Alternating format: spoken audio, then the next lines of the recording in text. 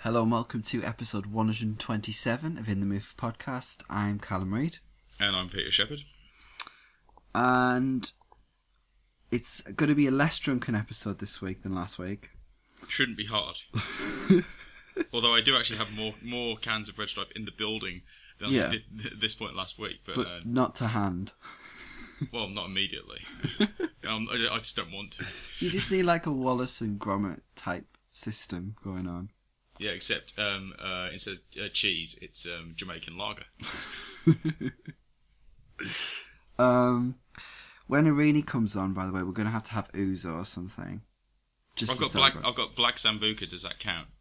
Well, it looks. Is ouzo black? Well, no, but Sambuca is basically the Italian equivalent. So it's like the double disparagement. She's probably just throwing stuff at the ceiling right now. What's grappa then? Surely grappa's worse, right? Oh, I don't know. I've never had it. Oh no, burns your throat. Okay, it's the week of the epics. I can't believe you've seen these two epics. What epics is that? What's the other epic? The Hobbit. Oh, no, I know you mean the Hobbits and epic. I was thinking, what's the other epic? There's nothing big scale here, and I realised you just mean in terms of length. Yeah. Size matters, obviously. Always. Okay, any news non-film? Non-film. Talk about sports personality? Yeah, that's a joke. That was a shock. He was clearly gutted. I like Formula 1 in general over the years, but I mean, when you've had Sebastian Vettel win it 4 years in a row because he had the best car, and then you take him out of the best car, and he suddenly he had the best car and he was better than Mark Webber, and you take him out of the best car, and then suddenly he's nowhere, and then you put Lewis Hamilton and Nico Rosberg in the best car, and suddenly they're number one and number two, and all it means is that he's better than I think David Coulthard actually said it's 20% the driver who wins the Formula 1 championship. 80% the car, 20% the driver. And he'd know. Yeah, because he had the best car twice at Williams and McLaren and never won, because Hakkinen was better than him and won back-to-back. And I think Damon Hill won for Williams over him, and then Villeneuve won for Williams over him. Yeah. But yeah, Rory. Yeah, Rory. I mean, back-to-back majors, Ryder Cup. I can get if I could get on board with the idea that it is the personality issue, but it's not. That the sports personality just doesn't mean the sporting person's personality. It means the sports person of the year in terms of achievement. Yeah, and it's clearly McIlroy. Yes, agreed. It's not even close. Any other sport? Quickly. What was I going to say? I briefly, for like 2 days, snuck above my brother in the Jaguar Land Rover Dream Team League. What is that? It's because that's who my brother works for, so I'm in his works Dream Team, and I snuck above him into second place for about 2 days, but then Hazard scored last night and I got set back. Okay. Alright, so this week's news. We'll start with some news about the Berlin Film Festival. Right, it exists, it's happening, is it? It's happening, it's not been called off, the wall is still down, and it's announced its first 2015 titles, and firstly, Night of Cups has been announced, which is the new film from Terrence Malick. Right. It stars Christian Bale, Natalie Portman and Cate Blanchett. Ew. And the plot is as follows. Once there was a young prince whose father, the King of the East, sent him down into Egypt to find a pearl. But when the prince arrived, the people poured him a cup. Drinking it, he forgot he was the son of the king, forgot about the pearl, and fell into a deep sleep. It's like The Fountain meets Enchanted.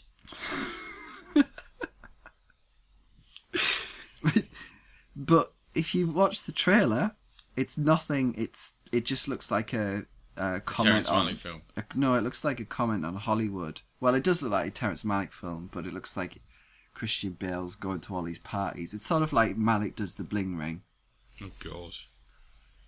And it kind of looks a bit Gaspar Noé-ish in, visually. Yeah. Hmm. So we'll see. But we like him, so Yeah, we've got time for him. we do. Unlike many others. Like Gaspar Noé. Well, I do. Someone has to. Also at Berlin, a film called 45 Weeks, which is from the director of Weekend, which we talked about last week. 45 Years, sorry, is the name of it. Is that how long the Peter Jackson's next film is? Or Saillands. Yeah, and it stars Charlotte Rampling and Tom Courtenay, and it is about, basically, they're having the 45th wedding anniversary, and Tom Courtenay finds out that his first love has been found dead in the Swiss Alps, and presumably from then on the things get fraught. Shenanigans ensue. Yeah. In the least Le Weekend of ways. Hopefully, because God, that was horrific. Grim. We'll get onto him later. Yeah, thank you, Jodie. Thankfully, slightly more dignified. Where's Peter O'Toole when you need him? Next at Berlin, Kenneth Branagh's Cinderella. Yeah, I like the trailer for that. So that's Blanchett again. That looked potentially very fun. I don't think I've seen a trailer. It had like 8 million views. It had like 8. No, it was someone put it on Facebook. So it was on a friend of mine's news feed for Facebook, and it had like 8 million views in a day. And Chris Weitz has done the screenplay. Is that's the About a Boy guy, right? Yeah. Didn't he do Snow White and the Huntsman or something like that? The Golden Compass. That's the one. It's not really like that. Something that bankrupted New Line. Did it? Yeah. I actually didn't mind the Golden Compass. No, what they did was stupidly they sold the international rights, and then it made they got the 300 million budget or whatever it was, and then they only got the 70 million back from them because it bombed in America, and so it actually made money. Yeah, that's something they could have foreseen, though, surely, because especially with Kidman as well. Kidman's films always do better internationally. She's that is the only way that I will ever compare her to Garbo. Oh, well, she's been compared to Grace Kelly. Why not Garbo? Right. She was compared to it, not favourably. I don't think anybody got out of that favourably. Okay. The last film, Berlin. It's like saying my... No, I'm not going to. What? No, go on. No. No, I'm not going to. It's like saying all of my ex-girlfriends compared to Monica Bellucci. They didn't compare well. Oh God! You're gonna have to do a just as I wouldn't compare well to any handsome actor they care to name. You're gonna have to do a Jack Nicholson and Something's Got to Give. And I think you're gonna say in The Witches of Eastwick and just get up and go Bravis. Okay. All right. I was going to talk about the next film at Berlin, but it stars James Franco, so. And we're yapping on too much. Let's go. Yeah. Okay, so the Screen Actors Guild nominations were this week. Really? And I did text you about this because something rather strange happened. Naomi Watts in Saint Vincent.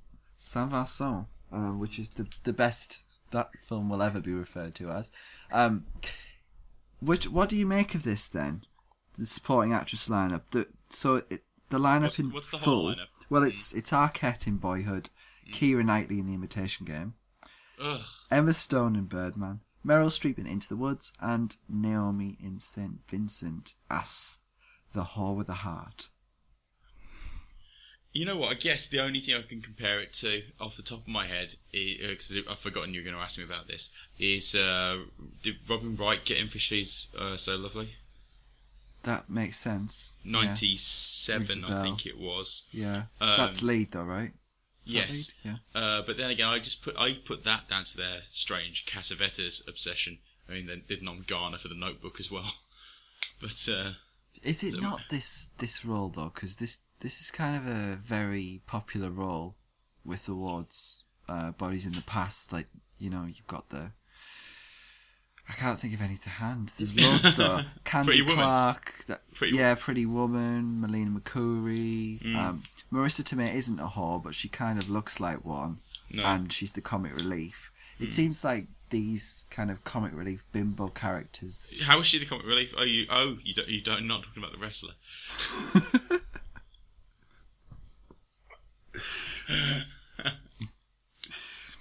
We both said that Naomi wasn't great. No, I don't think she was great. No, and I'm a big fan of hers. But it's Arquette's the only. I don't think Arquette's that good. I think there were false notes in her performance, but I'd certainly nominate her, and I'd certainly nominate her. Yeah, I thought I thought Kira was decent. I would say they were both decent, not good. I suppose it depends on how you respond to Kira's final scene. The rest of it is a total nothing for the role. I don't blame her. Apart from the slapping scene. It's not exactly Ruby Dee, is it? Again, comparing, not necessarily favourably. I wonder what Henry Togner would have made of Naomi. Good old Henners. Well, he'd have known that it was cash, my dear. But is the transaction elevated? The transaction. If the woman is Russian. For anyone who didn't hear our one the other week, this is a reference to me quoting Roger Ebert's Memoirs of a Geisha review, where he quoted good old Henry Togner for the definition of prostitution, because that's what Pulitzer-winning film criticism really is. Mm. You've got 3 words to describe Naomi Watts' Oscar chances for St. Vincent.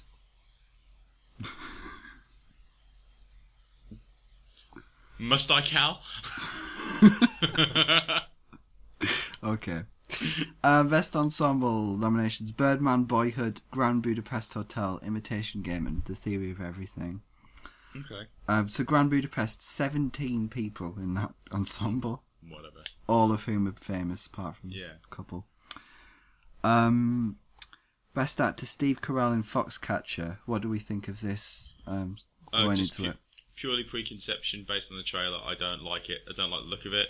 I think it looks as if it's makeup heavy. I think it looks as if it's boring. That's just a preconception based on the trailer, and I'm really worried about this film, even though it's Bennett Miller, and I really shouldn't be, because I love Capote and I thought Moneyball was really good. But this is the thing, I thought Moneyball was going to absolutely suck because of the subject matter and the fact I hate the A's, and I ended up really liking it. So you would expect the filmmaking to be good, if nothing else. Mm. Benedict Cumberbatch in Imitation Game. Jake Gyllenhaal in Nightcrawler. Brilliant. I mean, I don't think it's a brilliant performance, but I think it's a brilliant choice. I'm not surprised that the actors have responded to that, really. Because, he seems like he would be popular. And it's a very committed performance. Yeah. Michael Keaton in Birdman, and Eddie Redmayne in The Theory of Everything. Speaking of which, did you see that trailer for the new sci-fi film? What was it? The other day.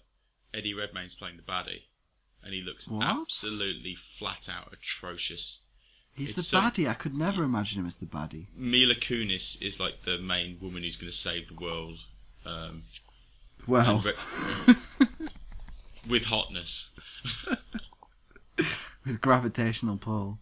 Magnetic energy. Of all the men gravitating towards her, yeah. Jupiter Ascending. That's the one, yeah. It's the Wachowskis, is it? Okay, well... I mean, Cloud Atlas was terrible, but I've got time for them. Yeah, no, he looks like worse than Lee Pace in anything he's been in this year. No, he can't be worse than Lee Pace in was it The Hobbit? The last Hobbit? You haven't heard about Lee Pace in this Hobbit? Oh, okay. Alright. We'll get on to that then. Best Actress. Can I just point out that I'll get to the Lee Pace in preconceptions before Randy shouts. Alright. Best Actress, Jennifer Aniston in Cake. Is this happening? This, well, she got the Globe nom as well, as we'll get on to. But that's recently they've been really funny with that. Yeah, but that's really encouraging for her. I would be really happy to see her get a nomination, just kind of as a way of people saying, "What the hell have you been doing?" Well, no, but this is the point. I remember when she broke up with Pitt. That the point was that apparently her main ambition in life was to win an Oscar, and then you just saw her filmography over the next 5 years, and you're like, "Are you kidding me? I just don't believe it." Your ambition cannot. I mean, okay, she'd done The Good Girl a few years before. If she carried on doing stuff, yeah, I mean, I'm not in love with it, but I mean, at least with that sort of film, if you were doing that sort of film, then you think, okay, fine, you might be trying to find that indie breakout thing that your name is going to get into people's hands, and they're going to respond to it. But she wasn't doing anything like that. No, hasn't been doing anything like that. She got lazy. The breakup. Wasn't that one of the more? What's the one with Gerard Butler? Oh God, The Bounty Hunter. Yeah. Love Happens as well. No, the only good thing in that was John Carroll Lynch and Judy Greer. As always. Yeah, guess what role she had? Aniston's friend. Yeah. But this is from the director of Won't Back Down, and it is an indie, and it is drama. She plays a depressed woman whose friend commits suicide. So. Trepidatiously. So, I mean, who knows? I watched the trailer, and she does look good in the trailer, but I think that's something that she could be the snub. Yeah. But we'll see. The rest of the category, Felicity Jones, Julianne Moore in Still Alice, Rosamund Pike in Gone Girl, and Reese Witherspoon in Wild. Supporting actor, Robert Duvall. Nothing really surprising there. No.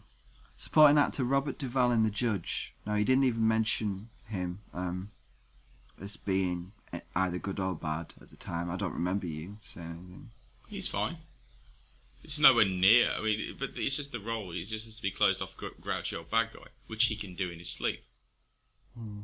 But it's no, it's not The Apostle. Let's put it that way. Okay. Which is a total tour de force. I've not seen that, but I have heard great things about that. Ethan Hawke, Edward Norton, Mark Ruffalo in Foxcatcher, and J.K. Simmons, the rest of the category. And we've also already gone through supporting actress. Golden Globe nominations. Motion picture and drama, Boyhood, Foxcatcher, The Imitation Game, Selma, which is the Martin Luther King film, and The Theory of Everything. Yeah. Comedy musical, Birdman, The Grand Budapest Hotel, Into the Woods, Pride. Yeah. It's always hard to get a comedy for the Globes. I mean, for them to find a decent one. Well, yeah. Love and Other Drugs. Oh my God, that was grim. No, Brothers was the worst. Brothers? Didn't Toby get in for Brothers? Yeah. And St. Vincent nominated for best comedy. It was funny. I'll give it that. Actor in a drama, Steve Carell, Benedict Cumberbatch, Jake Gyllenhaal, Eddie Redmayne. So, for Gyllenhaal's got both. Yep. And David Oyelowo for Selma, Mm-hmm. which obviously that's a great role for him. Yeah. Best actress in a drama, Jennifer Aniston. It's the same as the SAG lineup. Yeah. Best actor in a comedy, Ralph Fiennes, Michael Keaton, Bill Murray, Joaquin Phoenix in Inherent Vice, and Christoph Waltz in Big Eyes. So there's no Chastain when people were going on about her. Maybe. Yeah. Is she the snub of the season? In what? Most Violent Year. She's in supporting. Yeah, that's what I mean. Though, she hasn't been nominated for the big two, has she? She got the Globe. Yeah. She got the Globe. Okay. Yeah. Best actress in a comedy, Amy Adams in Big Eyes, Emily Blunt in Into the Woods, Helen Mirren, 100 Foot Journey. This is Lasse Hallström again with them. Back like syphilis. Julianne Moore in Maps to the Stars. And Quoth Engineer Wallace in Annie. Validation. Yeah, I think so too. What do you think about Julianne Moore being nominated twice there? Do you think she could win twice? Not for Maps to the Stars, I don't think so. No? Well, then again, it's less than 100 people. So, crazy things can happen. And Best Supporting Actor is the same as the SAG, and Best Supporting Actress is the same as the SAG, except instead of Naomi, it's Chastain. That's it. Seems more sensible. Lastly... although her wig looks terrible. It does, yeah. It looks... I don't know. Yeah. Lastly, foreign language. The Globes, the Oscars, is the foreign language crossover, do you think? Is Not it big? much. Okay. Well, this is what they nominated. Sweden, Force Majeure. Israel, Get the Trial of Vivian Amsalem. Ida from Poland, Leviathan from Russia, and Tangerines from Estonia. Well, this is the thing. Again, you got 100 people in the room. Well, not you got 100 people. So I think they in 2002, I think it was, they nominated Balzac and the Little Chinese Seamstress, which is actually quite a good little film, and it's not very uplifting. But if you wanted something to just randomly dig out on it, well, there were so many Chinese films I've picked to watch before that, quite frankly, but it's not bad. Didn't they nominate Happy Happy or something? Maybe, yeah. But I always liked... I like that you've got different people with different foreign language criteria, because there's no system that is going to work. Yeah. No system is going to work, because you can do like the Oscars, and you can say everybody gets a chance. No one country can have more than one, and everybody's got to watch every film to vote originally. That is equality. And the problem with that equality is that you can't have, if there are two great French films that year, you're screwing over one. So you do it on the flip side, and what BAFTA did for a while, which is when they changed the rules so that everybody could vote, even if you hadn't seen everything, then all that meant was the films that got the biggest distribution got in. And if you didn't have a multiplex level release in this country, there was a 5-year period from 2006 onwards where you were not getting nominated, unless you did. But the reason that the Oscar nominations was so random is because everybody couldn't see everything, right? So they just picked, No, it's because everyone could see everything. The reason the Oscar ones were random is because they saw everybody saw the films, so they saw all the films that nobody else had seen. They saw the random thing from Singapore. They saw the random thing from all Thailand. 80? Yeah. Well, no. Apparently, you have to commit to at least a quarter. Yeah. Well, that's what I mean. But then the total of them. Everybody's seen the same amount of films, so nobody's seen more. There aren't more people who've seen the Romanian one, unless it's got wide distribution, than have seen the Turkish one. Yeah, well, that's what they do with the documentaries now. They portion them off, and they send them out to people, and you could get anything. It's just random. Okay, preconceptions. Right. Yes. As we were doing, Get Santa, The Hobbit, The Battle of the Five Armies, which is really the battle of the 50 pages in the children's book that we're milking this week. The Face of Love, and Winter's Sleep. So, your preconceptions for Get Santa? The trailer was insane. And I thought it had its moments. I think Jim Broadbent looked potentially funny in it. Really? I do like Rafe Spall in general. I thought he was good in Anonymous. And the one with Rose Byrne? Yeah. Is that the one with Anna Faris? Yeah. Yeah. He was one of the better points of that. What was it called again? It was. I Give It a Year. I Give It a Year. Yeah. So I'm kind of, high-ish on him in general, and it just looked like it was going to be a good time. I quite like Rafe Spall. I think Jim Broadbent, when he does serious drama, is one of our best actors. I think when he does silly, he's one of our worst. And so I was worried about aspects of this. But I agree, it did look crazy, and I was just I was hoping for something fun and entertaining. Okay. So The Hobbit, The Battle of the Five Armies, you didn't see. I didn't see the last one. I saw this because we were on a slow week, and it was potential. My preconceptions for this were that it's 160 minutes, so I thought it was going to be another Peter Jackson Vanity Fest. And my preconception was that I didn't care about all these interchangeable dwarves that I didn't really care about. And I remember a tacked on romance with the atrocious Orlando Bloom in the first one. And but I did think the first one was quite good. I just couldn't be bothered. Whereas this week, just because of the specific week, I could. Okay. I can't even remember what happened in the second one, quite honestly. So I didn't really want to see this, especially if we were going to watch Winter Sleep in the same week. Yeah. I did it back-to-back days, bitch. Braver man than me. Face of Love, did you know anything about this? Or? Maybe once upon a time, not anymore. Okay. I knew this was Annette Bening, but I didn't really know the plot. But I do like Annette Bening. I didn't used to. Like, around the American Beauty time, I wasn't really big on her, but... You were Team Swang. At that point, yes. She has a penchant for overacting. Yeah, definitely. But I thought the overacting in Being Julia, for instance, worked. And I do like her in the Grifters, to go back. Yes, I like her in the Grifters. I like her in the Grifters a lot. Yeah. Kids Are Alright, I thought she was good, and so I was quite looking forward to seeing if she could do something. I didn't know who else was in it. Winter Sleep? Yeah. Celan, I first dug out probably around 2006-ish, when I was looking at the old Oscar submission lists, and I saw Uzak had a small reputation, but it at least had one. Yeah. So I saw that, and I thought it was slow, but I thought it was decent. Then I saw Climates in the cinema, and I like that, but I love Manohla Dargis' review of it. But then Three Monkeys came along, and I absolutely adored it. I thought it was just brilliant. So by that point, I was really sold on him. And then I liked Once Upon a Time in Alatolia not that much.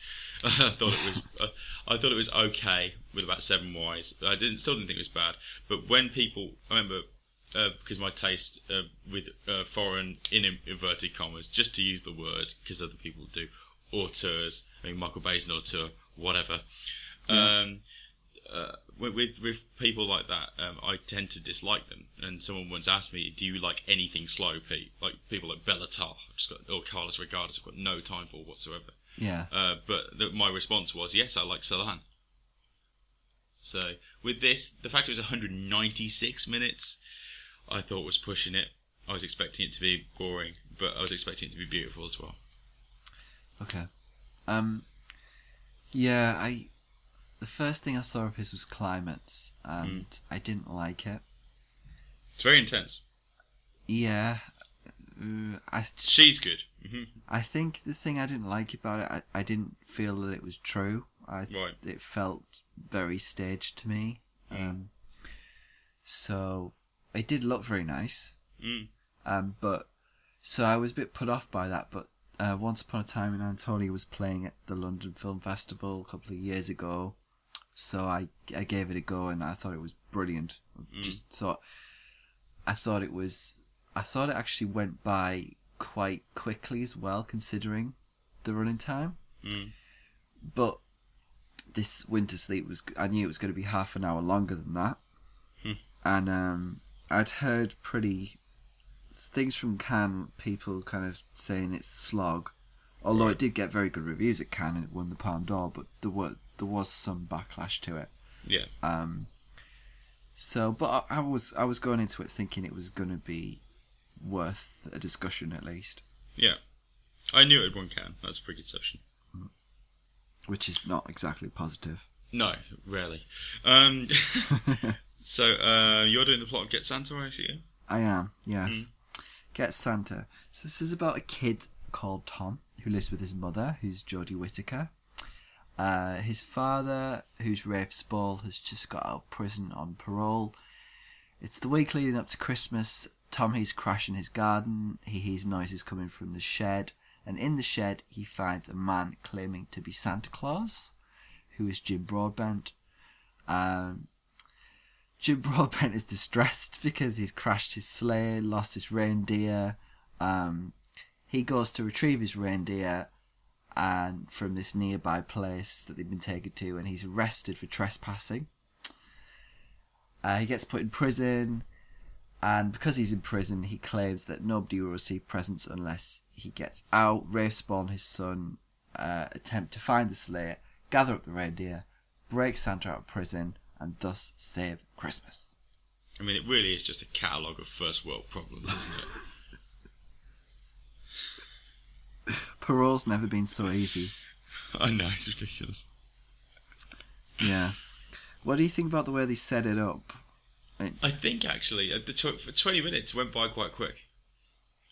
And I think they got enough in for the adults in that opening, I think, to keep them on board long enough because they know where they're going with it. So when you've got like the kid ringing up his dad saying Santa's in the shed, and Rachel saying, "Do not go back to that man in the shed." It's quite edgy. I mean, really. I mean, edgy. I mean, it's not like happiness. Yeah, but that's a legitimate reaction, though. Yeah, but this is I mean, this is the thing. This is a film that's aimed at children, and it has things that are aimed at the adults, which are true and real. I mean, that would be your reaction. Yeah. Yeah,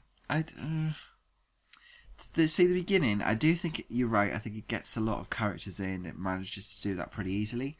But I think given how interesting some of the components, like, of the plot are, I don't think it... I think it's a bit lazy. So the fact that Rafe Spall's character has been in prison, and you never... If you find out why, I've forgotten. Do you find out why? He was the getaway driver. Oh, okay, of course, yeah. But it doesn't... I mean... He never really considers the fact that he's risking that his freedom at any point. No. Even though they could easily do that and still make him, like, from a script perspective, they could still have him be concerned, and yet forced to go on the journey through certain things that happen. They're more interested in him being Patrick Dempsey in Enchanted, where he's just there to make the sort of like snotty, disbelieving, cynical comments. That's essentially his role in this. Yeah, and the kid basically runs the show. As Amy, yeah. We should use Enchanted as a... Well, yeah, he's not Amy. So then who's Who's Timothy Spall? No. Oh, you were talking about... What were you talking about? Was it on Facebook or Twitter about Timothy Spall doing a Wix advert? Yes. Voiceover, which he's been doing for years, FYI. But can I just point out that I actually really want to respond. It would have been even better if he did it as Tim Spall in Enchanted on that voiceover. That would have been a lot better, yeah. No, I think he just won the European Film Award. And it was on Twitter, and then he was in this Wix advert, and I'm thinking, come on, Tim, you could do better than that. It's got his name on it. Oh God. What do you think about the prison stuff? What about the preconception about Broadbent that he's bad at comedy? I think he's bad in comedies when he's trying to be funny. I think it's hit and miss with Broadbent. There's few moments of cringe, but I think when he tries to persuade people, when he gets more serious, I think it works better. I didn't know Stephen Graham was in this, and I really dislike him in most of the things I see him in. But I actually liked him in this. I thought it was just a nice little performance, and he tried to do anything with it, and I think that's why it works. A bit like Michael Pitt in I Origins in that respect. So I was pleasantly surprised because when I saw Stephen Graham in the credits, I was like, oh, really? He's probably the best person in the film. Yeah, I'd go along with that, yeah. Yeah. I mean, Jodie's got nothing to do. Why is she in that? Why is she? Well, it's good. Well, it's Anna Karenina in comparison with last week. She's just there in flashback form. Well, she only gets like 2 scenes in this. 2 or 3 scenes. Half of them were on the phone. Where are you? Where are you? Yeah. Same lines to a different character. I did like Broadbent in the prison. I think the prison stuff is the height of the film. With the elf, the elf scene, which is sort of halfway between. Well, it's the straight out of Compton thing where he's walking with the dreads. the Get out my face. The soundtrack is very interesting. Actually, it's a very, very mixed bag. But I think probably was emblematic of the film as a whole. I'd say. Yeah. Because there are quite a few chuckles in this. It is entertaining enough, but then again, there's a lot of silliness as well, and not in a Billy Wilder kind of way, in the least Billy Wilder kind of way. Yeah, the reindeer farting was a bit. That was for the kids as well. It's though, like Paddington. It's like Paddington with the earwax. Yeah, yeah. There are some contradictions which I don't like. I really didn't like the fact that Broadbent knew everything about everyone. Yeah. Because that doesn't make sense. Where the mom is. That's the thing that I took issue with.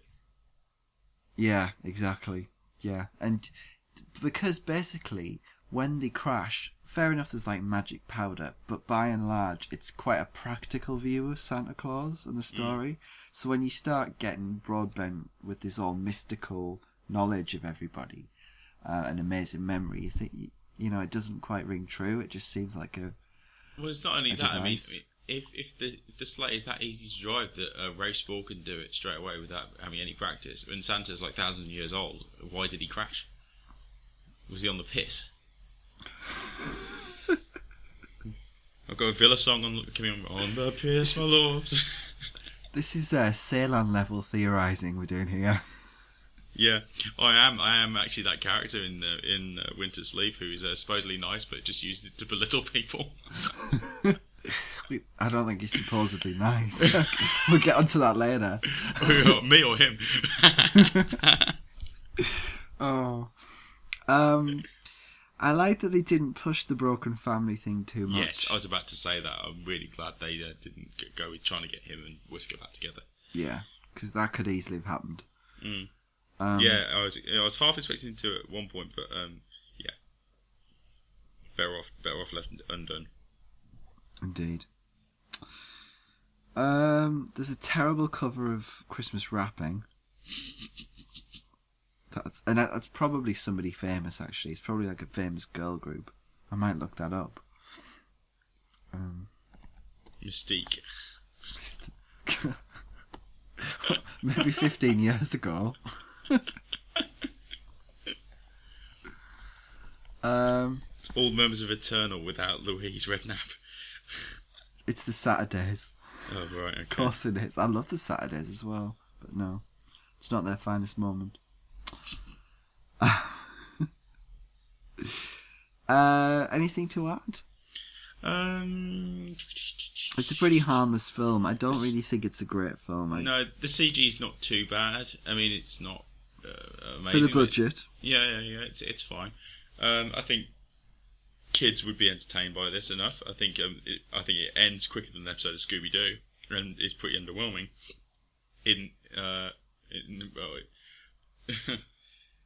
It's not even a safety not guaranteed ending, is it really? There's not even that much on it. But no, it's because that's the other thing. They could have gone the Miracle at 34th Street route, where they actually asked the question: is he real or a faker? And so I suppose when they sort of go, they only do that for about 2 minutes in the middle of the film, and it's just completely. It's not. It's an attempted swerve. You don't buy any of the characters who turn to disbelief. Yeah.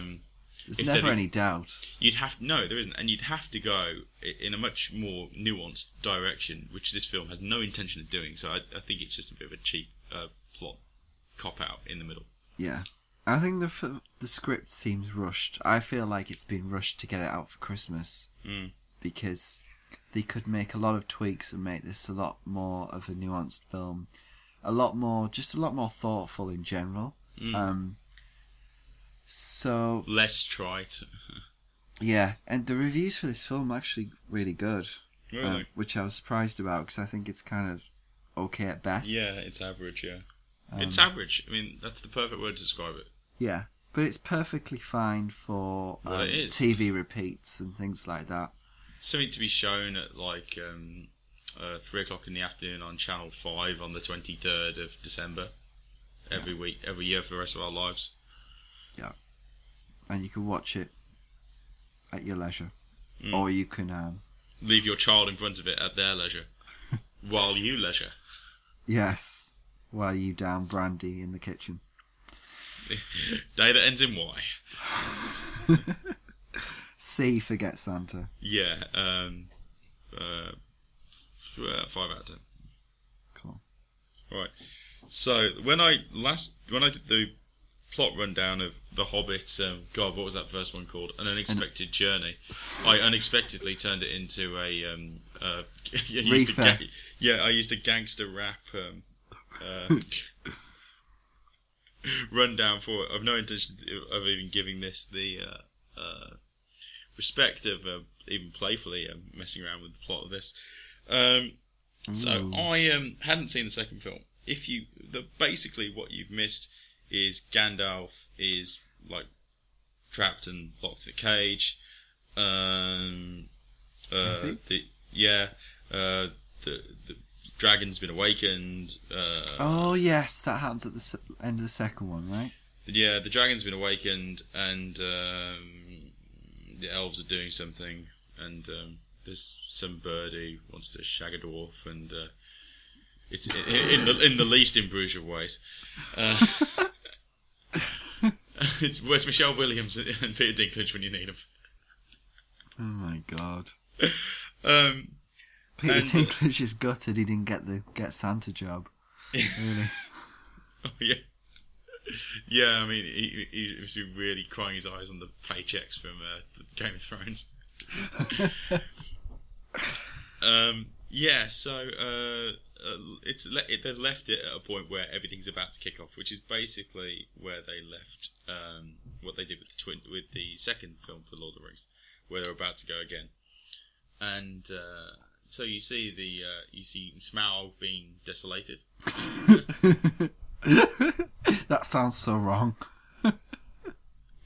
Yeah, so basically you see the dragon get killed, and then the dwarves run into the mountain to barricade it up because they don't want to share the cursed gold in there with anybody else. And so Lee Pace says, oh no boys, those jewels are mine. The ears of Lee Pace. Well, no, it's the horns of the horse, or whatever the sodding thing, the moose horns. That is wide as the River Jordan, and so all these different. So you've got the humans want their share of it. The elves have come for it, and then there's a couple of like orc armies on the way too, and some more dwarves and partridge in a pear tree. So do they all like kind of clash in this big Helm's Deepian? I think that's what they wanted to happen, but Helm's Deep. But the trouble with this is, and it's all right. Mm-hmm. It's all right. But the trouble with this is that it's the preconception. This is a Peter Jackson Vanity Fest, and there is absolutely zero focus. There is zero the focus of narrative. There's no, it just cuts around, things get dropped for 30, 40 minutes, strands get dropped, and don't get me wrong, sometimes the visuals are absolutely wow, when there's a scene where the dwarves go after one of the orc guys, and it goes up to the top of a frozen waterfall, and you've got the wind rustling over the top of it, and it's absolutely beautiful, and it's stunningly photographed. Yeah. But then you've got all these lame, what Orlando Bloom's character and the woman who wants to shag the dwarf, have got in this film, and what they do is the first films. One of the problems of it was the tone. I think in general it was fine, but they tried to go too silly, and with this, it's the opposite. They tried to go too serious because I think it's the last one. I think because it's I think what they did was they looked to the strengths of the original trilogy and tried to replicate them here, and in doing that, they've just completely fallen flat because there were two main romantic relationships in the first Lord of the Rings. You've got Liv Tyler and Viggo Mortensen, and then Miranda Otto starts to have feelings for him while she's gone off somewhere. And both of those situations are actually I found quite lyrical when you got the unrequited stuff that Otto's got going on, and then you've also got the sort of passion under the surface between Tyler and Viggo. I bought into that. With this, you've got exactly the same situation. Actually, you've got Orlando looking on while she doesn't want him, but he's just such a woeful actor that he can't express any emotion. It's total smell the fart acting all the way through. And then the woman and the one of the dwarves, there's nothing on it. I mean, they did so much. Viggo and Liv did so much between the lines work. They really elevated and hinted at and shorthanded things, and they had an intimacy with each other that let you fill in the gaps just from their body language. Yeah. Whereas with this, there's nothing like that. I mean, the best example of that is House of Flying Daggers, Andy Lau and Zhang Ziyi, when they finally meet up, and you see that casual intimacy that former lovers have, which you slip back into so easily. But then when it's not there anymore, you still have the casual intimacy, but the feelings aren't there, and your body just, the person who doesn't feel anymore just droops. Perfect digression. Anyway, but none of that's here in this one, and that's they're trying to go for the same things, but they haven't got the emotional underpinning. And I think it's the same with the battle sequence. They tried to go for this because they really did it. Because the thing with Helm's Deep was, it was you've just got one load of people trying to stave off another load of people. Yeah. Whereas with this, it's carnage. It's the whole thing. It's these guys are coming now. These guys are coming now. These guys are coming now. These guys are coming. I think that's the thing with action sequences. You need to have some kind of gauge of where people are at any given time and what their aims are. And otherwise, it's just chaos. And so what you've got is the orcs battling both dwarves and elves and what have you, and then four of the dwarves go up onto the top to try and cut the head off the snake. And then as soon as that's over, it's like, oh, the battle's over. What happened downstairs? It's just, what? And then it has the worst thing at the end, where it's like Lord of the Rings syndrome. Return of the King syndrome. It just refuses to know when to end. Yeah. And I think the extended version of the original Fellowship of the Ring was the worst thing that ever happened to this franchise. In that people really liked it because there's more. I really like the first one. There's more scenes in this, and so it's just made Peter Jackson think, I don't have to cut a thing. Yeah. And even the Lord of the Rings, I mean, I'm not a big fan of the second and the third Lord of the Rings, but I like all the films. Okay, yeah. I loved Fellowship. I thought it was really good. I think they lose a little bit of the bond as it progresses, and I do think parts of the Two Towers, it's just people walking around spouting crap. Yeah. But, at least that was 3 books. Yeah. This is 1 book. Yeah, it's just so cynical. And it's 10 hours. Well, it's not. It's about 9 hours in total, but the extended will probably be 10 hours. And it's not like you've got the BBC doing 10-50 minute episodes of Anna Karenina. That was an 800-page book. Yeah. That merits it. And even then, that's too long. It's not like Tinker Tailor Soldier Spy. I mean, Pride and Prejudice was 6, and that was pushing it. That was milking every single. Literally, they shot the book. And that was 6 hours? Yeah. Yeah. Is Sylvester McCoy in this one? Yeah. I like him. Briefly. But again, it just comes out of nowhere, and it's got all the worst things of the original trilogy. It's like suddenly the animals are turning up. What? What animals? You know how in like the original Lord of the Rings trilogy, suddenly the eagles come and save them. Oh God, the trees. Yeah, the yeah. It tries to go for the best. It does try to go for the best of the things about the original trilogy, but it ends up giving all the worst and merely existing to show what they did so right the first time. Much like Brothers, which we'll mention again. All right, grade. Is it another 5? I really don't know. It was okay. You got to be decisive. You got to be decisive. Yeah, 5 out of 10, 3 stars. I don't think this one was actively bad. Okay. All right. So let's get on to The Face of Love. This is about Annette Bening. She's called Nikki. She and her husband, played by Ed Harris, are a happily married couple. They go on their annual holiday to Mexico. He gets high, goes swimming in the ocean and drowns. Right, as you do. As you do. Fast forward to 5 years later and she still has not really gotten over him, understandably. She's friends with her neighbour, who's played by Robin Williams, who would like to be more than friends, but she's resisting it. And she occasionally... Story of my life. We're ending on One Direction. Oh no. No, we're not. I can't stand that. God, that's a. Did Sheeran write that? That's a hint. I think they wrote it. Whiffs and misogyny. Yeah, the 20-year-old kids giving insight into existence. Yeah, whatever. She occasionally sees her daughter, who's played by Jess Weiler. One day, she spots a guy who looks exactly like her dead husband, which might be because it's Ed Harris. Again, yeah. And there's no attempt to make them look any different. I can't believe this. We've just got the second week in a row we've gone for Must Have Been Love.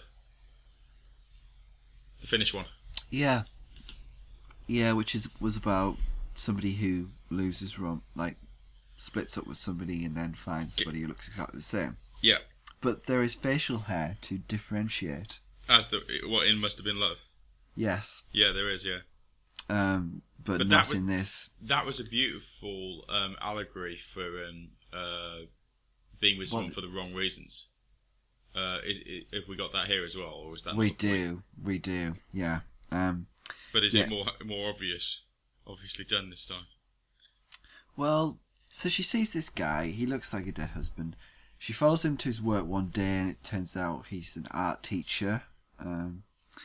And then she asks him for private art lessons, and they grow closer. So there is the thing, yeah, it is, she's with him for the wrong reasons. And it's sort of got this Douglas Sirk vibe where the whole thing is an accident waiting to happen. You know, it's got the woman tested by life and love and the tentative romance and, you know, the dramatic plot developments. So it's got all that. And I think Sirk would have loved this because he did just love stories about women with problems. But he'd have art directed the shit out of it as well. He would have done as well. It looks pretty good. I mean, it's set in LA though, so it's not exactly... Yeah, you're not dealing with something beautiful. Character. No. It's pretty, but it's not got a lot of character. But it's not without the flaws that some of his films had. It's not up to the standard of most of his films, but it's just what brings this above, like an entire grade above, is the acting. Because Bening is just terrific in this, and it's more restrained for her, so I think you might like her in this. It's sort of like, it's interesting because I think she's sort of like The Kids Are Alright. She's got the same role really, She's an interior decorator, but she's just completely different from that. She's not. She as hasn't coarse as got Julianne Moore to landscape her garden for her. Landscape and prune and the rest. Too many easy puns there. But Shrubbery. she's just so great because the first scene where she goes to talk to him at his school, she acts it so perfectly because she's got the tension of not knowing what he's going to be like, but the excitement of seeing him like as her husband or the reincarnation or whatever, kind of live and breathe and talk again, you know. So you can see all of that in her face. And you can see The the hope excitement. that she'll feel the same thing. Yeah. And then she starts talking to him and it's going okay, although she's nervous. And then as soon as he says the word kids, she kind of loses it a little bit, because like you could see that she's just seeing him as the father and all the memories of them being parents. And so I think it's really, really well done. And Harris as well, the longer it goes, is also really great because he has to walk this line between being confused by some of her strange behaviour, like why she takes him to places and people think he's somebody else, you know, that they've known for years, and but he's also got to be kind of besotted with her, you know, and he's got to put up with it because he's just he's really impressed by how open she is, you know, to him, and it's because she thinks she knows him. Yeah. So it's got a lot of interesting caveats there that could be exploited in a really good way, and partly is exploited in a good way, but without the two of them, this could have fallen off a cliff. Yeah. Badly, and it does wane a lot, but it could have really gone bad. It's because the situation is. It sounds like it could be really cheesy in a Nicholas Sparks kind of way. It gets there. Yeah, it's approaching. It's sort of like Nicholas Sparks meets Douglas Sirk, and it's somewhere teetering in the middle of that, or on the brink of disaster. But the longer it gets, the more rational things get for her, and the more irrational things get, the worse it gets, because it has this thing where, fair enough, it's a completely crazy situation that you're not sure how you would approach it, and it's not realistic, but she's approaching it rationally, and that's what's interesting about watching it unfold, because it's sort of like somebody saying to themselves, well, you know, trying to make it seem normal and act normally and approach it as a new relationship, even though it isn't for her, really. Yeah. But as soon as she gets irrational, the film kind of becomes like, oh god, okay, it's going here. Ed Harris is poor Ed Harris, you know. This character's going to be driven through the mill here. And when that kicks in, there's a lot of contrivances. How he eventually finds out is really contrived. And the end is really cheesy. Nicholas Sparks cheese at the end. So I'm kind of. They could have done a lot more with it. It could have been. I wouldn't say Pippa Lee, but it could have been more on that level. It could have been more an exploration of the woman than an exploration of the situation. Yeah. Well, that's the thing. You were talking about this film. It reminds me of. I don't think you saw this one. Remember that Juliette Binoche film I saw that I really. I think Another Woman's Life. Yeah. Where basically she wakes up, goes to bed with a guy, and then 10 years later she wakes up and she's like they're 10 years into that relationship. And again, it's one of these ones where it is. It's kind of like Big, but she acts sounds like Before I Go to Sleep. Yeah, but she acts it. It's one of these sort of like a 13 going on 30 type situations, but she acts it really believably and perfectly. But this is less gimmicky. It's more. It's very a woman's picture. Yeah, you know, it's more a lot of genre based in a different way. Yeah. So But I do like that it's making a semi-mature story about 50-somethings in a romantic situation, about grief, and that they're grappling with kind of real feelings and emotions in mostly an intelligent way, even if from a script point of view, it doesn't quite get to where it wants to. Or it doesn't quite get to where it wants to from a truth perspective. We're ending on Roxette Must Have Been Love. Okay. C+ for The Face of Love, but C it for the performances, if nothing else. It's 90 minutes. Right, okay. Right, so I see that you leave me with the plot of Winter's Sleep. So what I'm going to do is I'm going to get a map and Nicole Kidman's Golden Compass and try and find the bloody thing. The fucking plot. I was so close. Just get a snow globe and turn it round. No, that was last week. With the penguins, it was all about snow globes. He had a snow globe with every zoo he'd been at. Right, Winter's Sleep begins. How does it begin? It was so long ago, I can't even remember. It was so long ago just after it finished. It was so long ago. Yeah, it begins with we're introduced to a man who is if he was like 100 years ago in his passport when you had to put your occupation, he would have it gentry written in it. He's a landowner, and he's got a load of people who are living on his land, and they're really behind on the rent.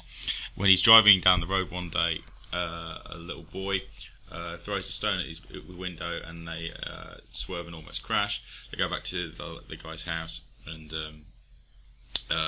it turns out that they're in more poverty and in more of a bad situation than anyone would have ever dreamed. And it turns out that our man, who is the landlord, is a former actor who's inherited this all from his father, and he's very wealthy, very well off. He's got a young, beautiful wife. His sister is divorced from her husband. That she lives at the hotel that they own, and it all basically is just a load of people having conversations for 3 hours. Pretty much, yeah. You said his occupation should be gentry. Well, that's at the beginning. That's what you think it is. You just think he's the landowner. Yeah. We're going to talk about actors later because he is an actor. Yeah. But mainly his occupation is know-it-all dickhead, really, for lack of a better term. Because it's sort of, the longer it goes, and I think this is a clever element of the film, the longer it goes, the more you realise that he really has absolutely no self-awareness at all. Because he does think he's right at everything, which is not the worst thing in the world. Don't we all? But it is the worst thing in the world when you're making everyone else around you miserable. Mm. But what I think is clever about it is because the first 40 minutes, when the broken window happened, and I was thinking 40 minutes saying nothing's happened in this film, some kids broke a window, you know? But when you look back on that and you see how he reacted to that, pretty much very cowardly, yeah, and let his henchmen do all the work, which is, I was really disliking that character at the beginning because you think that it's sort of a good cop, bad cop situation where you think he's the one that's the tyrant. When in fact it's more of a King John, Sheriff of Nottingham situation where the guy's really just on his pedestal, not really caring about life and not really caring about his tenants or anything like that. So I think it is useful to look back on the beginning of the film when you've seen the rest of it. Well, I think that ties in later as well. I think for me, I think they try Salan tries for the first half of the film to make this guy nice, in that he's not going to, he doesn't want to make them pay. He doesn't want to make them pay for it. He's not really that bothered. He's just responding to things like he gets a letter and he wants to help people, nobody else does, blah blah blah. But then I did notice while he was reading that letter the wife's reactions every time. So the woman in the letter is like praising him. You can see there is it's a very obvious foreshadowing the first time you watch it that they might be going in that direction. But what I find is that because I actually think the beginning scenes with him and his sister are actually quite good, because you have them just having a normal nice relationship, nicely drawn relationship, and they're having just interesting conversations with each other. But then again, when you look back in it, and some of it is, oh yeah, you did a really good article, and then when it comes to the one, there's a scene. The shift in the film is when she says that she doesn't like one of his articles. Yeah, when she challenges him. That is when I started to really become interested in the film. And I guess the most disappointing thing for me was that after that scene, the sister's not in it. And it's like the last 100 minutes of the film, she's not in it at all. Oh no, she might have a one more scene with the wife, but I can't remember if that's before or after. I don't think she does. I think that's it. Yeah, I think that's it, and it's gone. And it's like she could kill herself. You haven't got a clue. She just isn't coming out of her room. It's just it jettisons things for long periods, and doesn't come back to them. But that's when you realise, when they have that conversation, that he is more. He cares more about himself and his own reputation than he does about his family. Well, it's kind of like it's kind of like he's got this sort of like job / hobby where he writes essays for a newspaper. Yeah. And I think it's quite interesting that he writes them for a newspaper that isn't actually that big, so he's not going to get challenged on it that much. And it's one where it's not something that intellectual people would necessarily read, because it says if she didn't know about it, she'd have to dig it out. And it's just for the locals that he can just talk down to from the sound of it, essentially. And so that then it kind of reminds me of like being online and talking about films. Message boards. It's like you've got to be right all the time. No one else can have a different opinion. All this sort of stuff. I mean, and obviously, we have very different opinions a lot of the time. Yeah. You got to. This was my problem with them. I mean, you've got to allow someone else to have look at the same thing and have a different viewpoint on it. I mean, but with this guy, he doesn't. And so I think this is like the example of like what happens when you can't actually separate that need to be right, or feel that you're proving somebody else to be wrong, and that bleeds into every pore of your existence. Yeah. And he does it in a way that's very sneaky. He lets them go first. Yeah. So he's playing the victim card. And there is a scene with his wife, Melissa Soze, who I thought was excellent. I didn't know if she was excellent or just excellently fit, or like. Okay. I was getting very Giovanna Mezzogiorno. I was getting Lena Endra vibes here. Oh really? Although obviously not that level, but yeah. just the fraught kind of. Yeah, I thought she was incredibly natural. Obviously, stunning looking woman. I was going to say, I think she's a bit more mannered than Endra. I think she's there are occasions with the eye shifting where I thought, but then again, I'm a bit prone to that. But, yeah, she had a lot of contempt for him though, so that kind of made sense. I prefer her scenes towards the end where she's unraveling rather than when she's just slowly simmering. I think I see the mannerisms, which is unusual. And I think that's the impressive thing, because usually when someone's unravelling, that's when you tend to see them pushing the act button a bit more. Whereas when someone's just seething away, that's usually when you can be more natural and you can just let yourself react to the situation. Mm. I do think she was good. Yeah, I want to talk about the weather. fake snow. We're back to House of Flying Daggers again. I didn't really mind that. The thing is, I kind of see where he was going with it, but I think he could have really made the weather a really big part of the film, bigger than it is. Yeah. Because he I think he had an opportunity to make it a proper backdrop to the dynamics and start it with it setting in, with the snow setting in, with everything kind of dramatically unraveling. Make it more Ibsen-esque. The fires are on the way. Exactly. Yeah. And then have the Thor at the end, the hangover Thor. So that was, that's a minor thing. I just think he could have done that a bit better and made it a bit more of a visual arc, if you will. And I also think that some of his direction is too... I thought it's in Climax as well. I think the fact he doesn't... Okay, fair enough, he doesn't like to move the camera when it's in a scene. Everything's got to be static. Yeah. But at the same time, that means that he's got to get everything in the scene that he needs to. Yeah. So he's got to have long distance shots. Like in The Study. Yeah. The one where the boy apologises. Yeah. Is a big deal. I just think a medium shot would be a lot better. Do a medium shot, cut to the reactions, but because he won't do that, we've got to get this.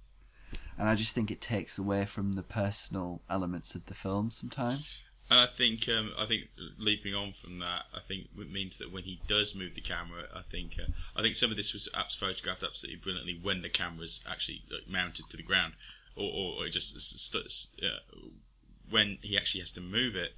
I thought half of the time it was seamless and half of the time it was clunky as anything. And I think there were times when it did really bring attention to itself. But when he's actually just got the landscapes and he's got the architecture, it's wonderfully photographed. Yeah. If it was on Instagram, there would be a lot of Pierre Le Chep likes this. Do you think it's too long? Yes. Yeah. Do you think it's the beginning that needs trimming, or? No, I think it's the end. I think the problem. I don't think it's necessarily trimming. I think it's where they go with it. I think the pace could be okay, and I think the length could be justified. But I think when you get to the scenes like where the wife decides to take the envelope, yeah. Once she's there, it's really obvious what's going to happen. Yeah, I didn't know that. And it just when that's one of your dramatic conclusions to your dramatic arcs, it makes you think, really, I've come all this way for this. And I think, given the sort of general, I don't necessarily mind the wongishness of the end, but when there's been nothing like that before, it is like somebody else directed the last 5 minutes of the film. And I think it's just again the fact he didn't know when to end it. Like Anatolia, I felt the same way. He just didn't know how to end the film, so it kind of just peters out. It reminds me a little bit of that Turkish film I saw at Berlin last year, Jin, where there were moments where you could have ended it and you think, yeah, that would have been great, but they just go a couple of scenes too long. I think with this, I don't like the last couple of scenes, but it's just more because it doesn't mesh with what's gone before necessarily. So when you've got the arcs of the drama, which isn't really that much because for the most part it is just people talking. Yeah. But then again, it's not that people talking can't be dramatic, but nothing is really. You haven't got a resolution that is particularly satisfactory to the plot strands. That's the point I'm trying to make. When you piggyback that end, which is stylistically different to everything else, and really emotionally different to everything else as well, because suddenly this voiceover comes from nowhere, and it's doing all the things that haven't happened previously in the film, character-wise, plot-wise, star-wise. It doesn't sit well with me. But yeah, I did like the end. In terms of his character, it's like Antonioni as an end on its own. I think that would work. Yeah. Just not with all that's gone before. It's just like Antonioni with Leclis. When you take that end out of it, and if you put it in a documentary and said this is Turkish cinema, introductions to Salan. Here's a scene from Salan. It's like if you took but I still think this works in the case of everything else. If you took the Rachel McAdams, the whole end of her character into The Wonder. He took that whole sequence, which is very gothic, and you'd say this is a Terrence Malick 2-minute montage / scene. I think that works much better in and around everything else than this does. You could even have her just posting the money and going away, and then have the scene at the end, and then maybe have him walking away drunkenly in the Thor. Like, I think things were thought. I think with where they want to go with it, they need to have her completely devoid of any hope that the situation can change, and that she can. I think it has to. I think she has to be completely desolate by the end, in order for where they go with the end to be the way he wants it. But I think the way they went about it. I get why I get the choice. It just doesn't. It's not. It's just not satisfactory when they've not been going that way before. It seems like they've just tried to go for the most dramatic visual moment possible. When it's like they've gone all Larry, Olivier, and Rebecca. That's what that scene feels like. They're trying to do, but this isn't the film for that. B-. Yeah. It has its strengths. It really does. It does. And it's exactly the same again. So it's another 5/6. I think it's okay, but I think there's a lot of issues. 5 out of 10, 3 stars. All the 5s. It's like I'm a gambling machine at the moment. All 5s win the jackpot. I've won the jackpot. I had a really, really average week. Okay, so we're going to talk a little bit about films about actors. Fictional actors. Fictional actors. Yes, specifically fictional actors. I'm going to start us along with 1950. No. Really? I know where you've gone there, but well, no. Which one? Yeah. I was going to go Postcards from the Edge. Right, nice. Meryl Streep film. Love that the first scene of the film is actually her acting, even though you're not really sure. And it's a complete satire written by Carrie Fisher. I mean, Shirley MacLaine's obviously Debbie Reynolds. yeah. Satire about Hollywood and the travails of Hollywood. Yeah, I mean, 1950 is the obvious one with I Prefer Swanson of the two. Again, toss a coin for me. I don't really care, but yeah. Yeah. Actors. I really like Soap Dish, which is another 90s film starring Sally Field as a soap opera actress. It's very funny. Worth a watch. The Bad and the Beautiful is no, not The Bad and the Beautiful. Barefoot Contessa. Is that the one you mean? No, The Bad and the Beautiful. Lana Turner and best Lana Turner's ever been. Better Than Imitation?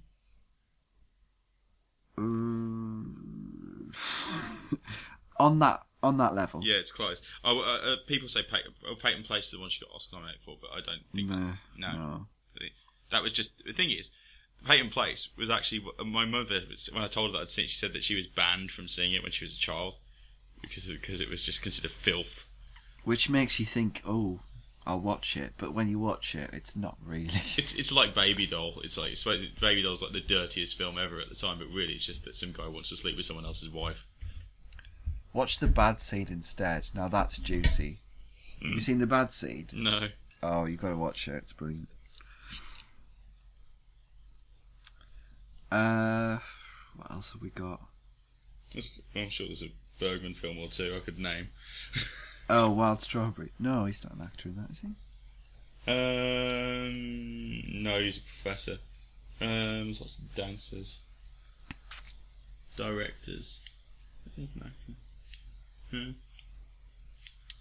So, The Hottest State. Oh, of course, yes. A failed actor. Yeah, or wannabe actor. The Barefoot Contessa, as she mentioned earlier, which Ava Gardner's very good in. She was very good in a lot of things. Well, yeah. I mean, I can't believe that woman thought she couldn't act. Insane. Deluded. Night of the Iguana. Oh. Bowani Junction. Bowani Junction isn't a good film, but she's very good in it. Yeah. But the Night of the Iguana, that was just made for me, that film. Magambo, she's great in. She's good in that. Grace Kelly was still too stiff then. Yeah. Yeah. Any more? On the for Ava or actor? Oh, actors. What about Stage Door? Have you seen that? I have seen that. I thought it was quite good, but very entertaining. Is The Hard Way? Is that? Yes, That's I love one The you Hard like, Way. isn't it? I love The Hard Way. But the thing is, I love The Hard Way in the way that I love Nick and Nora's Infinite Playlist. It's a film that I would always watch if it was on, and I do find it very, very funny. But it's not. It's an 8 out of 10 at best. For nostalgia. Yes. Okay. Alright, so Shag, Marry, Kill. Right. So I've got Well, the this three. is interesting because all yours are the fives. same. Yeah. No. This is actually really obvious. I would shag, as in watch again right now. And what was her name again? Melissa Sosa. Yeah, but I would shag Winter's Sleep because I wouldn't want to watch it every weekend for the rest of my life. But I don't think it doesn't have a reason to exist. Exactly. Get Santa would be a very easy watch for the rest of my life, even in the long summery nights. So I would marry that, and The Hobbit really has no reason to exist in this format. So I'd quite happily desolate it. Okay. This is difficult for me, because I think I'm going to have to kill Get Santa, because it has the least reason to exist. Mm-hmm. Marry The Face of Love, because I can't marry Winter Sleep. No. Because it's too long and grueling, so I would shag Winter Sleep too. Mm-hmm. The Olsen Factor. Right. Okay. Is this the penultimate Olsen Factor of the year? Are we? Probably. Not of the year, ever. I mean, are we going? Are we changing up again? Do you want to do Chastain whenever we do? Do we shift to Chastain whenever we do? Most Violent Year. Yeah. End of January, that is. Well, We could do that. Yeah, because that is sounds horrible. But that's Oscar as well. I can't have Oscar again. Have somebody else that week then. Oh, okay. All right.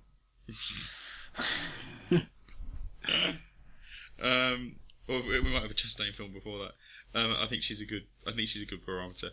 Get Santa, Jodie Whittaker. I think same as last week. There isn't really anybody else, is there, in Get Santa? No. Right now. Well, just the parole officer. So you got The Hobbit, The Battle of the Five Armies. Kate Blanchett's in it. I don't think she would ever have been a yes. The woman who is the dwarf Luster is someone called Evangeline Lilly, who I don't think I've seen in anything actually. Someone called Evangeline. You've never heard of Evangeline Lilly? No, I don't Are you kidding me? Don't recognise her either. Oh, she's in Lost. Yeah. I never. I watched like the first 3 episodes of Lost and then gave up because I just realised they were just messing with you for no reason.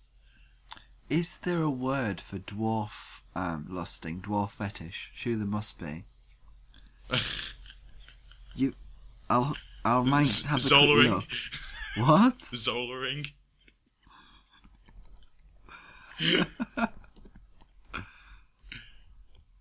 Jodie Morrising. So is Evangeline a yes?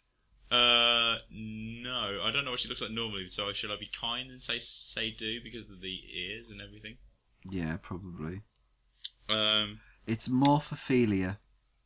Morphophilia. Winter's Sleep. Poor man's Giovanna Mezzogiorno Quattro Formaggio with cheese. Who's Melissa Soja? Is that who you're saying? Soze. Like Kaiser Soze. Kaiser Soze. I am going to... Oof. It's tough. It really is tough. Pretty good. It is pretty tough. Have I got to remember how dishevelled Olsen looked in Godzilla when it was like raining. But then that's the thing. I mean, this is the problem. Dishevelled Lizzie Olsen in Godzilla. Yeah, obviously Melissa wins. At the beginning, no, I'm going to beginning Lizzie wins. Let's put it that way. It's inconsistency. Well, you better hope we don't know. I mean, Jessica Chastain might lose an arm halfway through the most violent year. The title isn't encouraging. Well, so you're going for... Okay, yes. So you win the league through consistency, so we'll go with her then. Good point.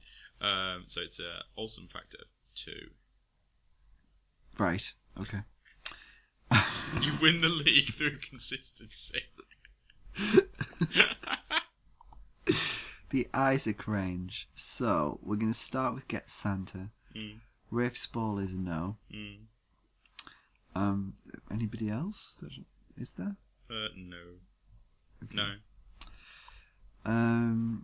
The Face of Love, Everybody's Old, which was perfectly fine in the context of the film. I enjoyed. Film about older people, however, I You did not horn over the older people. Indeed. And Winter's Sleep, well, it's funny because I wasn't fully on board with the film for the first half. I liked the second half better. So when that guy goes off on the motorcycle, I was kind of like wanted to go with him. In the Che Guevara Motorcycle Diaries moment. As opposed to a Colin Firth going to the Quickie Mart in 1962 kind of moment. Definitely. Although some of that might have been welcome in Winter's Sleep, quite frankly. But I didn't think there was anything that stood out enough in Winter's Sleep. No. Although the prison father wasn't too shabby either. But no. So it's a 1.0 on the range. Okay, so we have a website. It's movieforpodcast.com. You can submit any questions. You can check out all our grades for everything. The end of December is coming, so we will have everything from December that we've seen on the podcast on that list. Yeah, I've got to make a list, haven't I? Well, we've got it. It's on the podcast. It's on the website. No, I mean, I've got to make a list for like the end of the year. Oh, okay. Okay, so next week, the only thing that's really out is Dumb and Dumber 2. Yeah. And I haven't seen Dumb and Dumber. I have, but not for like a good 15 years. But I mean, when the trailer came out, I was thinking, really, is this a big deal? Were people clamouring for this? Well, they certainly haven't clamoured for it when it's been released, so... But what we could do is we could have a catch-up week. That is a possibility. We could... Is there anything that you want me to catch up with in general? Apart from like early 90s cinema starring former people who end up in sitcoms or that sort of thing? No, not really. What about Next Score Wins? Well, you can watch it if you want. I don't physically need you to watch it. Okay. I am going to watch it, but I don't know when. Christmas morning. No. Yeah. I'm not up early enough. Hangover. Yeah, that as well. So what we do next week? As little as possible. Okay. So tune in for that. To quote Jack Nicholson in Chinatown, we 90% assume we're not going to have anything. If we suddenly see a rash of films, then if not, it'll be the 30th. Recording on the 30th. Yes. Out on New Year's Eve. Out on the 30th as well. Yep, so we will be, if we're on the 30th, we will be talking about Unbroken. Any preconceptions about Unbroken? Nope. What about Jack? Jack the Lad? Oh, well, I like him, but I mean, I wouldn't necessarily know enough about the character to know if he was going to be good or not in it. Oh, we do have Amy Adams as well, which At is last. always a plus. At last, we might have to end with that now. I think we started with it when it got to what was it, Kira in Anna Karenina or something. As a joke. And we might also have Exodus, Gods and Kings. Yeah, I've definitely seen that. Why?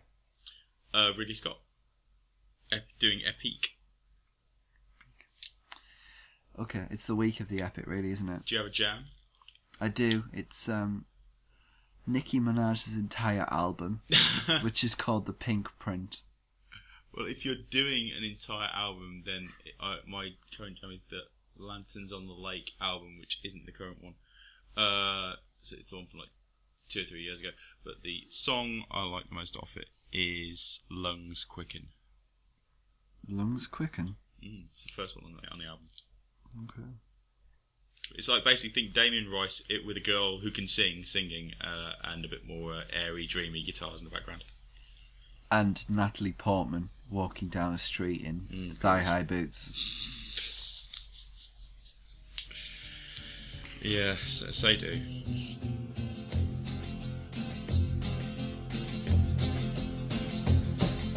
You keep saying you got something for me, something you call love, but confess you've been a messin' where you shouldn't have been a messin', and now someone else is getting all your best.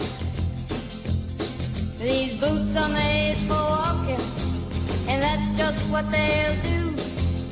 One of these days these boots are gonna walk all over you.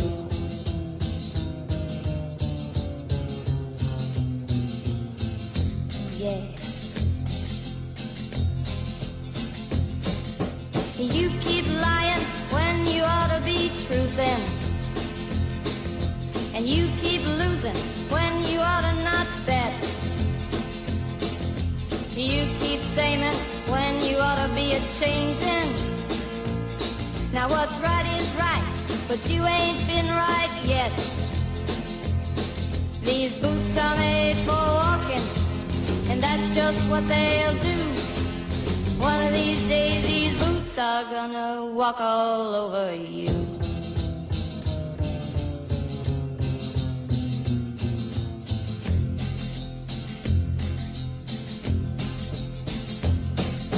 You keep playing where you shouldn't be playing, and you keep thinking that you'll never get burned. Ha! I just found me a brand new box of matches, yeah. And what he knows you ain't had time to learn. These boots are made for walking, and that's just what they'll do. One of these days these boots are gonna walk all over you.